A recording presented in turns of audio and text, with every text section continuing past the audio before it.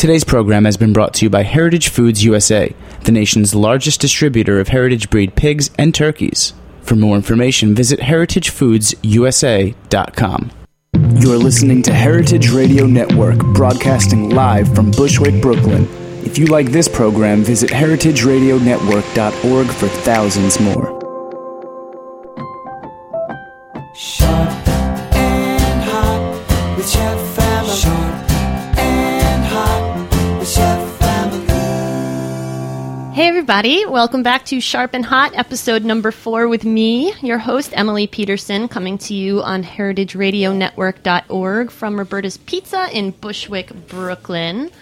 With me today in the studio is a very special guest storyteller, Davey Rothbart. Davey is the creator and editor of Found Magazine and is in Brooklyn because tomorrow night at the Powerhouse Arena in Brooklyn Heights, he is celebrating the paperback release of his book, My Heart is an Idiot.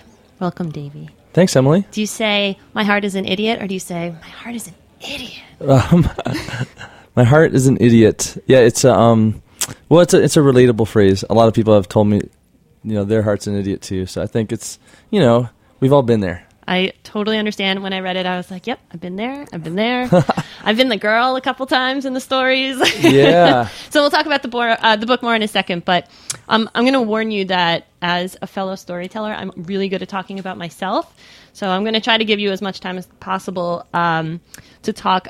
I did an interview once with a celebrity chef named Eric Repair, and it was a total train wreck. And both of us, it was so awkward and it was so terrible. And a friend of mine did his PR and he had released a cookbook, and I was like, she called me and she's like, "Do you want to interview him?" I was like, "Yeah."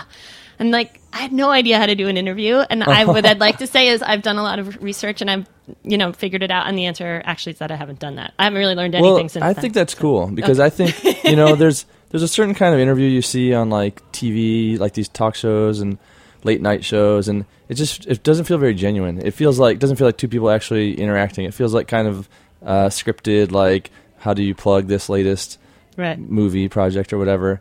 So I kind of prefer a thing where you're actually having a real conversation and just talking about life and whatever. Awesome. Okay, so I'm going to start by asking you a personal question that I've had to get off my chest. Anything. As I was reading your book, I kept flipping back to your author picture and looking for clues in your story because I really feel like I know you. So yeah. I kept flipping. I'm like, I don't know. And there wasn't really anything.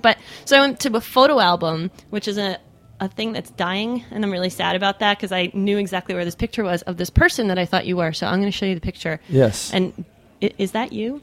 Okay, let me see. Is this me? You're passing me a photo. Is this a found photo? No.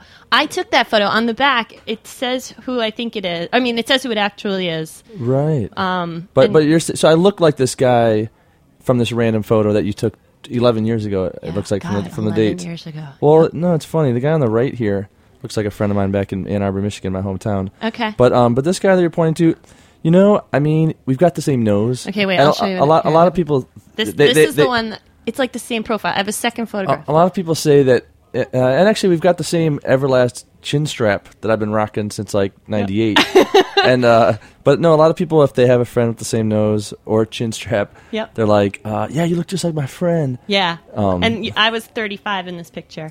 Just kidding, I was 20. Nice. Well, this one, yeah, no, he's cool. The thing I never had, what little hair I've ever had, I never had it gelled up. Okay. Like that, but I've never actually used a hair product in my life. Really? Yeah. Okay. And then that definitely wasn't you because he relied heavily on hair products. Yeah. Although I was kind of hoping. I mean, I'm happy that it's friendly looking guy though. I'm sure he's a good pal. I'll tell you a story. We used to call him. There's no chance that he's listening to this. We used to call him GSM because he was the gayest straight man we knew. That's why it says GSM on the back. So I had to come up with a whole story about what I was going to say to you if you flipped it over and said, "Who's GSM?" And I was just going to say I didn't remember. You needed a cover story. Yeah, and it was that I don't remember. Well, this is on the internet. I mean, I'm guessing this is going to be archived. It will be on your website. And, it will be. And I mean, are you still Facebook friends with GSM? Or are you still in touch with him at all? Nope, not at all. And his first name is Dave, though. I do remember that much. Well, somewhere out there, he doesn't know that he's GSM. There's somebody who knows Yeah. a Dave who could potentially be a GSM. They're probably going to send him this link with the chin so you strap. might, so you might be in trouble. But he had to know that was his nickname. Yeah, I had to leak out somewhere or another. We thought we were being the girls thought we were being pretty good about hiding it. So anyway, I'm having you on as my first guest because I like getting non-food world people to Cool. come in and talk about food. Yeah. I talk to a lot of food world people, and they kind of all say the same. We all have the same story about food. So I'm kind of curious about your food background. Sure. I asked you on a scale of 1 to 10 how good a cook you are, and that's kind of a question that I ask lots and lots of people. Yeah. And you said, I think I said 5, Yeah. and that's. I mean, honestly, if that's just about my cooking abilities, then I'm probably overshooting. Okay. But because I'm probably like a 2, a Okay. 2 or a 3 in terms of my cooking. But I thought it was kind of about my overall like sort of sensitivity to food or like awareness of like what food. And I'm not like a foodie. I'm not a food snob, but I do have my food spots like that I love in a lot of because I travel around so much. So in a lot of cities around the country, and especially in my hometown in Michigan, and also in LA where I live now. So I have my spots, and I have an awareness of food, even if I'm not much of a cook. so I was going to ask you, because you travel so much, if you find that gives you insight into better, like, do you seek out good restaurants where you're going, or do you like, Yeah. I go to this diner when I'm in Rochester, I eat a garbage plate, or what, what to get when you're someplace. Well, my brother Peter has been touring with me doing Found Magazine for the last 10 years, and our favorites are sushi, Thai, and Indian Okay. food. So we usually are just asking people, at our events, like, hey, so we know where to go that night or the next day. What's the best sushi, Thai, or Indian place? Or we have kind of a fun game that we developed when we were in Sacramento, California, which is just to ask people on the street where the best sushi restaurant is, but people that maybe might not have a good sense for it or might not be sushi fans. Uh-huh. And this was born out of this one particular afternoon when we got into Sacramento a couple hours before our show, and I was like, there's got to be this is before smartphones and stuff like this. It was 5 years ago. Remember that? And I just leaned out the window, and there was this like loping white dude with shaved head and just kind of a mean looking dude, but I was like, well, you can't, you might approach anybody. You can't just not interact with people because of how they look or how you think they might respond. So I was like, hey man, do you know is there like a great sushi restaurant around here? And he just turned and his eyes got all wide and he was like, sushi? Sushi? And he was like, and he just shook his head in like kind of disgust. And so anyways, we play the Sacramento game and we always roll around towns. But the thing is, people have led us to some great sushi, Thai, and Indian restaurants. Do you look for the person most unlikely to tell you? Oh, we look for anybody. Just Okay. the first person we see. So sometimes it's someone who looks quite likely. Yeah. And I mean, I don't know. It's kind of a profiling type of game, I guess. Like, I mean, who's to say who's the person who's most likely or least likely to know? It's true. So we just ask anybody, and we get some funny responses though. But I did work as a cook for 7 Really? years, mostly Do tell. as a delivery driver. But I worked at a pizza place in high school and college in Ann Arbor, Michigan, called Bell's Pizza. Okay. Is it still there? Is that a live caller? No, it's I my know. iPad that I don't know how to make the sound go off on. So just ignore me. Yeah, no, I and Bell's Pizza is like whenever I go home, it's just so good, and you have those spots back in your hometown that you just can't wait to eat. There's Yeah. a place called Thompson's Pizza in a nearby town. There's Cosmo Deli, is like a Korean These guys are all getting free advertising. deli This is great. that no, I mean these are like the spots people that in Ann Arbor know. Fleetwood Diner is like the late night spot. It's actually pretty good. There's there's just a bunch of places that you're just so excited. There's a Thai restaurant in the kind of like in some strip mall on the west side of town. It just doesn't seem like that would be like the place to have an amazing Thai restaurant, but it is. Right. Yeah. I was always told that if there's an Asian restaurant built into a hotel, to eat there. That's funny. That's the other Thai restaurant in Ann Arbor is Siam Square. Is it built into the old Siam is my favorite, but Siam Square is near my folks' house. It's built into this pretty rundown motel that's on the it's like near the interstate, right near my folks' house. Right. And it's good. Yeah, It's really there's good. a place by us that is I live in kind of a culinary wasteland, but built into the Econo Lodge is a place where people travel from all over, like the tri-state area, to come to their dim sum. And we went there, and these guys came up to us. And we were like one of I don't know, 4 Anglo couples, and everybody Yeah. else was like super excited and dressed up like they just got from church. And these guys were like, "Oh, did you Yelp here?" And I didn't realize that was like a verb. And now in the era of smartphones, Right. Last week I actually talked about when people's food gets delivered, how often they take their phone out and snap a picture of it, like that. Oh, that's yeah. something You that must see that all the way. Well, do your listeners know where you're situated and what the view is from here? Because this is unusual. Here, describe it to I've been a podcast guest on some other cool shows, like Too Beautiful to Live. Yeah. That's one of my favorites. Yeah, we have a mutual friend in Luke Burbank. Yes, he's the man. But I've never quite seen a setup like this. Basically, we're in a little recording studio, but the glass, normally you'd be looking into where the engineer might be sitting or something. It's actually looking into this the dining area of a pizza joint, right? Mm-hmm. What is this place called? This is called Roberta's, and it's an iconic,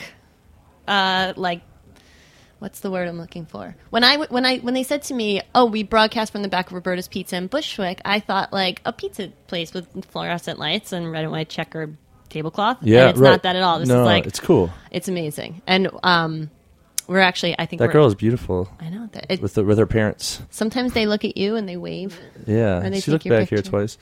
Maybe she's looking at you. See, So A sequel. I A think she's sequel in just the like one of those weird people doing in the window. well, we have We're talking microphones. about her, obviously. Is this being pumped into that room right now? No, Can they hear us? Okay. no, but sometimes Damn we can it. hear them. Okay. Cool. So do your listeners know about how you got into you developed an interest in food in the first place? So yes. Share that story with me because I don't know. Okay. Yeah, I mean if you've shared it too Yeah, much no, already. I'll give you the Cliff's Notes version. Yeah. I was cooking from the age where I could see over the stove. I had an agreement with my mom that when I could see over the stove, I could start cooking. And all through high school and college, I paid my bills working in bars and restaurants. I dated a wine importer for a long time, and that was really exciting. I got to travel around Germany and France tasting wine. But it was always something that I did as a hobby. And then I got stuck in a job in a cubicle, and my life went completely off the rails, and I hated it. And I Right. had a 3-hour commute in each direction Wow. to go and do nothing because my job Amazing. was like, I had nothing to do. Yeah, you would hope you could telecommute if you're going to do nothing. You Yeah, could at no, least I had to be do there. it from home. I had to be there. And so after a few false starts of thinking I was going to be a yoga instructor, I was going to open a knitting studio. Sure. I told my husband, no, you should know I have multiple, I've gone to a lot of school because I... Okay. Multiple husbands? No, no, Oh, no, I mean, multiple hey, degrees. it's, Although this morning I did tell him he was my favorite husband ever that I've ever had. So You did what? I told him he was the favorite Oh, husband. oh, My that's favorite nice. husband. Yeah, I mean, so far, Yeah. he's the best. And we have a 1-year-old, so we don't get any sleep. So Of we kind of course. forgive each other for saying things that are borderline offensive. What do you so having a 1-year-old, what but as someone who is passionate about food, what do you cook? Is there ever a point where you've gone too far and created a dish that's too elegant for a 1-year-old For him? to appreciate, or is he a total foodie now at this He's a point? total foodie. I've Yeah. never given him anything that he doesn't like. Mm-hmm. And when you get down in the bottom of the bowl and he hears the spoon scraping, Yeah. he starts to freak out. Like he knows that lunch is ending and he loses his shit. Do you believe I have a lot of friends that have parents of new parents, Mm-hmm. and they. I guess there's some disagreement about what food should be off limits, if any food should be off limits. Where do you fall on that spectrum?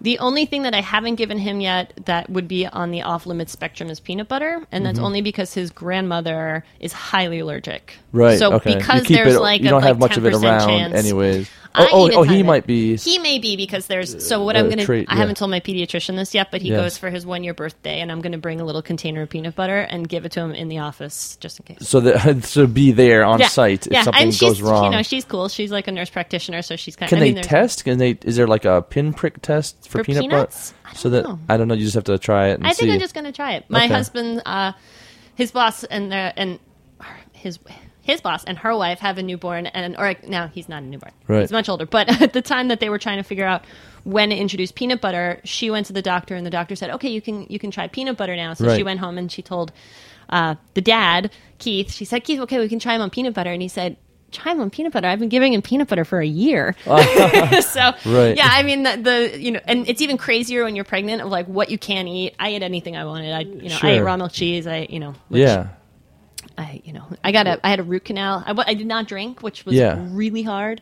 and I had a root canal. Yeah. And they gave me high-powered Vicodin. Ooh. Totally fine. But I couldn't have a glass of red wine with dinner. Wait, There's but I something wrong. thought now that the thinking is that you can be pregnant and drink, You can. or that it's like good to. After the first trimester, everyone is kind of starting to soften their hardline approach. Yeah, you don't get wasted, but No, maybe but- like yeah. a glass every hour is cool. A The glass of wine truest every thing hour. that I've heard is that Yeah. if you tell women they can have one glass of wine, most of them, myself included, are going to have 3. Right. So and they're fair not, I don't enough. think they're comfortable telling them that it's okay to have 3. By giving permission, Sure, just saying sure. not to. So when you were a kid, did your parents cook? Yeah, some. My mom would make pancakes in the shape of fish. Okay. So they're called fish pancakes. It was kind of cute. She'd take the spatula and like turn them into fish. That was pretty Sure. awesome. We were kind of on our own, but she did make food sometimes. We kind of fended for ourselves. So I mean, I did learn at an early age how to cook certain foods, Okay. Bagels.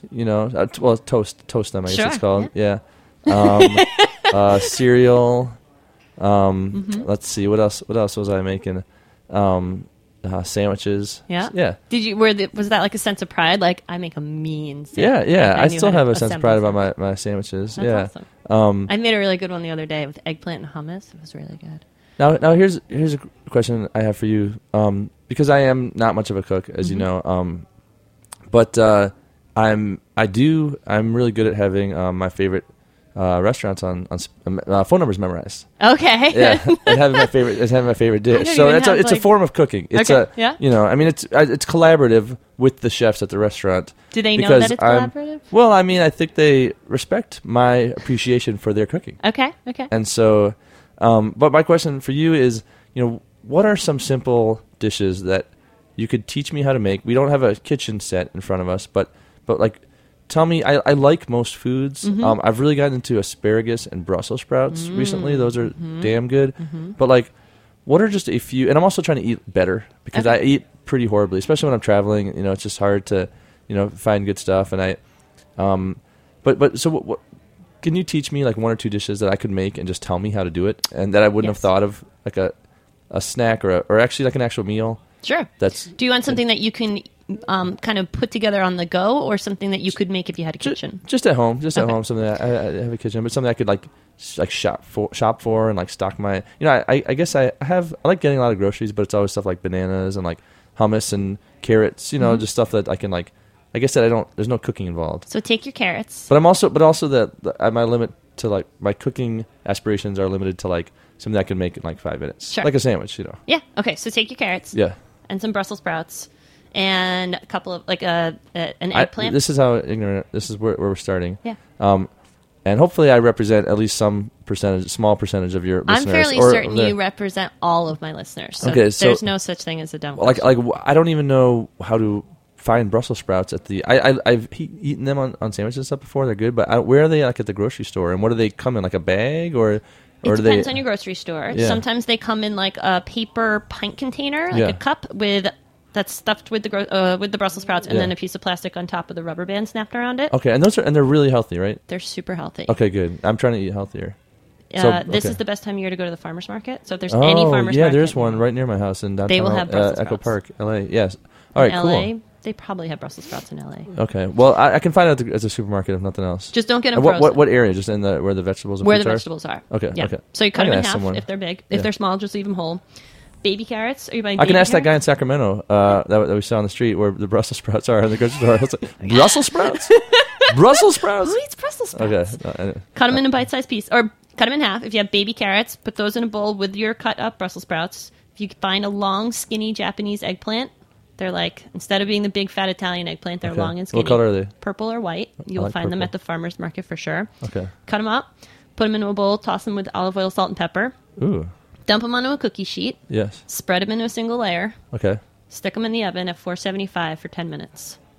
Done. Oops. Wow. I was trying to be. That There we go. sounds okay. So just carrots, Brussels sprouts, and some Eggplant. eggplants.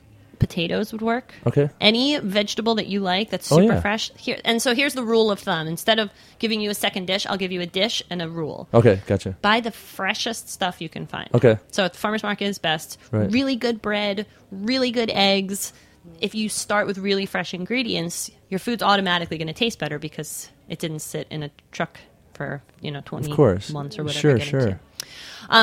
So we need to take a station break. Will you stick around and answer a listener question that I picked out because I think it's sort of particular to what you and I do for a living? Sure, I'd love it. Okay, cool. I'll be here. Oh, well, I just want to... This one's called Thank You by the California Honey Drops on the heritageradionetwork.org. Stay tuned for more Sharp and Hot. Well, I just really want to thank you, cause of you. Well, you did something to me. You woke me up into a dream so sweet. Well, I just really want to thank you. And I've never felt this way before. You picked me up when I was down so low. Well, I just really want to thank you. The following is an actor reading an actual customer email from Heritage Foods USA. My family and I enjoyed the Heritage turkey. It was far superior to the regular mass-produced turkeys in terms of flavor and texture. Absolutely delicious and worth the difference in price. We will never go back to the regular turkeys. It made our holidays more enjoyable. Thank you, Heritage Foods USA. Heritage Foods USA hopes you had a great holiday season. For more specials on pork, beef, and other meats, visit www.heritagefoodsusa.com. All right, we're back on Sharp and Hot. This is Chef Emily Peterson here with Davey Rothbart. So I'm going to play a listener question. The way that this show works is that I have listeners call in and ask questions on the voicemail or Facebook or tweet them, and then I answer them. And so it's anonymous, so people can ask questions without feeling any pressure to sound like they know more than they do. Right, but so you'll tell me who they are. Afterwards, okay. Absolutely. I will divulge their identity. Okay, great. Hi, Chef Emily. This is Joe. I'm calling from Southampton. You know, I've been giving a lot of thought to starting my own hot sauce company. Getting sick of my job. It's one of those times in my life where I want to change of pace, and my friends always say to me, you know, you make the best hot sauces. You make the best hot sauces. You should just make these and sell these. I'd buy it. And so, you know, that to me says, like, maybe I got something here. So anyway, my question is, you know, any pointers on how to get the ball rolling and starting a hot sauce business? Thanks, guys. So I get asked this question a lot. Yeah. Because I jumped ship. I left a master's degree and a salary and vacation time and all that. Sure. To do something that's pretty much the opposite of that. Right. So Joe's calling to ask about jumping ships to start a hot sauce business, which I can answer his question from sort of the culinary and business end of, but I'm wondering, as another sort of hustler, entrepreneur, what would you tell someone who's like, I want to quit my job and start a company? Do it. No, I mean, I think, you know, we only live once. I mean, there's security and stability in the 9-to-5 job, and that's has its advantages for sure. But, you know, you want to spend your time doing something that you really love and are passionate about. Now, you know, I think people don't always realize that, you know, when you're a self-employed artist or writer, filmmaker, whatever it is, you know, you're also you're managing a small business. And, you know, for example, Found Magazine that I started 12 years ago with some friends, you know, the fun part is making the magazine and, you know, and sharing it with people during our Found live shows. But but a lot of the time goes into, you know, corresponding with bookstores and, you know, advertisers or whoever it is. And so you're essentially kind of running a small business. So you don't, the tasks don't always necessarily match, you know, where the part of it where your passion lies. What percentage of it? At the same time, it's way easier to do those things, to do the stuff that if you were doing them, you know, for an hourly wage or at even a salary, you know, at some other business, you'd be completely bored. But when you're doing it for your own project, it's easy to just have that, you know, that desire and that motor to work around the clock on it. So I mean, I love DIY projects. I mean, everything I do is just kind of my own, you know, my own thing. I mean, I think I work more hours than I envy my friends who have 9-to-5 jobs, and they're always like planning a vacation or they're always going to a music festival for a weekend, and I'm just like, it's Friday or Saturday night, and they're like telling me there's some party, and I'm at home working on my projects. But like, ultimately, it's more fun. I feel more satisfied. It's really nourishing when people, like the work that you're doing. It means for Joe, who, the first, few responses he gets from customers who are just raving about his hot sauce, I mean, that's going to mean more to him than years spent at a job that just didn't mean that much to him.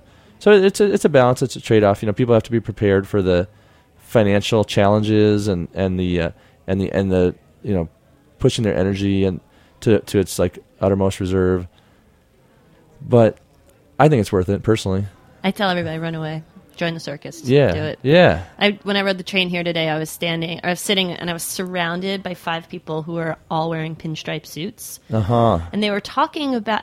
I was genuinely trying to understand what they did, and I couldn't figure it out. Yeah. Like, so we do the 600s, and then we pass that over to so-and-so, and he does whatever he can do with it, and then they're going to throw it back to us. And for like 8 minutes solid, I listened to them, and I could not tell you what industry they were in. Right. And I go through moments, and I'm curious to know if you do the same thing where I think I need to get like a real job. Mm-hmm. Yeah, I sometimes do. Well, part of it too is it's easy when you don't have kids, as I don't. I thought it would change, but it's even more powerful because I don't want my kid to think you don't want to model. Well, she tried it and she jumped ship. Yeah, my dad worked a job that he worked at the University of Michigan, kind of in charge of like janitorial and repair for this building on campus, and he really didn't like the job that much. He liked the people he worked with, but he didn't like the job, and I know he did it to sacrifice, so that me and my brothers would have opportunities and get to do the stuff we wanted to do. Did you get to go to college for free? No, not for free, but in state at Michigan is pretty. Okay, yeah. It's pretty reasonable. And so I feel like he gave us those opportunities so that we wouldn't take that path, And so sometimes, I think I want to have a family one day, and maybe I would, for example, I enjoy teaching, and I think I could imagine getting a job as a professor at a university and teaching writing, teaching filmmaking, but. I don't know. That's down the road, and even that doesn't feel like the same as, an office job or anything else. Yeah, I feel like it's very permanent to take a job. And I was a teacher for 4 years in the public school system, so I remember. There's a sense of security in that you have something to do every day, and then there's also the like, God, I have something to do every day. Yeah. And I don't think there's even one blanket answer to whether or not to do it. For example. I have friends who they're really creative, people. They're really talented people, but they have really good jobs, and so they find a way. They don't. Their creative interests are not marginalized. They actually have rigorous. They're musicians, or they're filmmakers, and they really do it. And but they just also have this like other job on the side. Maybe it's a flexible job. Maybe it's like their web developer or something where they can. If they want to go on tour for 3 weeks, they can. Right. So I think there's another approach, which is not to, necessarily quit your job and run away from everything and just try to do everything. I mean, I respect when people do that. My friend Jacob, super talented musician in San Francisco, he quit. He quit this really nice job at this internet company because so he could really focus on his music. He felt like he just wasn't quite being as active as he would be if he wasn't working full time, at an office job. Right. So he moved into his van in San Francisco. He's got a nice studio space where he practices with his band, and he sleeps there sometimes too. But he's like really way more dedicated to his music now, and his motor for it is higher, and he's playing more and traveling more with it. And so it's like sometimes there's something to be said for just kind of going there and doing everything. But I also think there's another path, which is finding a balance and finding a way to. So Joe, for example, he could, starting a hot sauce company doesn't mean you have to quit your job. I mean, that's something that he could do 20 hours a week on the side. Maybe he asks his job, hey, can I go from 5 days to 4? Can I go from 5 to 3? Maybe there's some way to meet halfway. I don't know. I don't think there's one answer, but. I think what you said earlier too, being prepared to work all the time, because I think that's the thing that I wasn't quite prepared for. Yeah. But I think I might also be addicted to work. And I am too. But it's fun. It's fun when you're working on your own stuff, and the rewards are just so much more meaningful. I guess it's true. What is the expression? If you do what you love, you'll never work another day. I need that. We need that on a poster up here on the wall. I think that's good advice. So, one of the other things that I have the listeners do is call in and tell me their answers to the question of the week. Right. Last week, I posed the question, what is your earliest food memory? And we got this from Rebecca. And then I'm going to ask you to tell yours. Sure. And then I'll ask you to tell everybody where they can find you. And then we got to go because somebody else needs a studio and they're about to kick us out. Sounds good. Hey, Chef Emily. This is Rebecca from Manhattan. My earliest food memory is probably watching my mom bake in the kitchen and then deciding that I needed to learn how to practice my cooking as well, or my mixing, for that matter, and decided to mix the sugar and the salt. And my mom only found out when she went to put sugar in her coffee and it tasted like salt.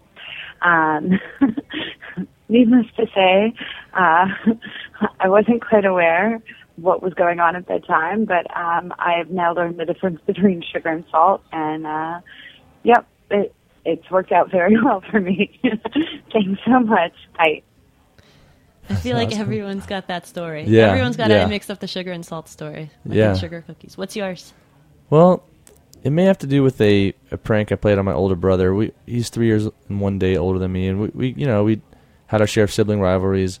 And my mom would make these kind of like chocolate protein milks for us every morning. I think she'd make them the night before, and that was like our thing. We would drink in the morning, have some kind of, I don't know what, tiger's milk, or I don't even know what it's called, but healthy morning drink. Our chocolate milk, and his was the green Tupperware cup.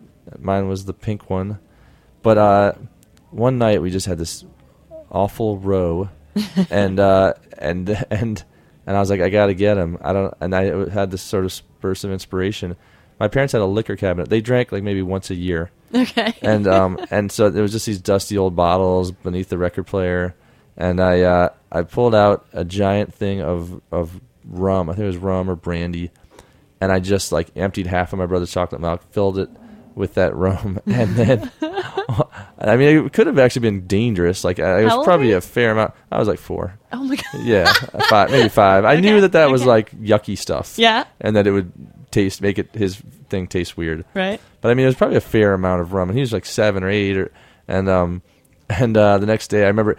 I mean, he really didn't get that far into it. He drank like a few gulps, and then he was like had this crazy look on his face, and he was like, something's really wrong, and my mom kind of smelled it, and she was like, oh, there must have been like a bad egg or something in there, and she dumped it out. But I always remember that look on my older brother's face, and he still doesn't know that I was the one that pulled that off. Is he going to listen to you now? Hopefully not. Is this your coming clean? Well, my brother is GSM, actually, so we have the same. Hopefully, we have come full circle. So we have to make sure that he. That's why he looks like me. Yeah, we have to make sure that he. That we'll both have a reason to make sure he doesn't hear this show. If he asks, I have no idea why we called him GSM. How can people find out about you? There's a couple websites that have all of my information on it, and that is actually something I was going to recommend to Joe or anyone starting a DIY enterprise, whether it's hot sauce or anything else. It's just having a really good website, makes a big difference. Yeah. So, well, the book My Heart is an Idiot, it just came out in paperback, and it's like personal essays about my own misadventures and love and relationships, and also interesting people I've met over the last 10 years as I've been traveling around the country doing Found Magazine stuff. So there's an awesome website made by my friend Zach Gaynor in Seattle. He's a great web designer. And the site is myheartisanIdiotbook.com. So if you go to that website, myheartisanIdiotbook.com, there's an excerpt from the book. There's some videos, including one of my dad rapping about his favorite essay. I saw that. And there's a bunch of other great stuff about the book. So if people are curious, that's a great way to check out the book, myheartisanIdiotbook.com. And then, of course, foundmagazine.com we've had going for 12 years. It's all notes and letters that people found on the ground, find on the street, love letters, to-do lists, journal entries. Every day we post a new favorite find on there, our favorite that we received the day before. So check out foundmagazine.com. And I'm on tour right now, going to about 10 more cities in the next week and a half. So we have Brooklyn, of course, our big event tomorrow night at Powerhouse Arena, Thursdays in Boston, going on to Portland, Maine, Portsmouth, New Hampshire, San Francisco, and LA. So let your friends know that we're headed their way. Foundmagazine.com. It's got all the event information and great finds. So I hope people listening will find stuff and send it to us. Awesome. Davey, it's been an absolute pleasure. Thanks Thank you so much for coming. for Thank having you me, for being Emily. my first guest. Oh, yeah, you might I be loved like it. a trivia question someday. I hope so. And let's see, I have to pose next week's question of the week so that people have a question to answer, which is, what is the best food item you've ever had? We've already done what your favorite meal was, and we got some really good responses, but I want to know the best food thing you've ever eaten. And if you have any more cooking questions for me, Yeah. Davey and the rest of you can tweet me at Chef Emily P. Find me on Facebook /Sharpenhot or visit sharpenhot.com, which is a website that I designed myself. So any feedback would be appreciated. Nice. All right, everybody. Thanks for listening, and I'll talk to you again next week.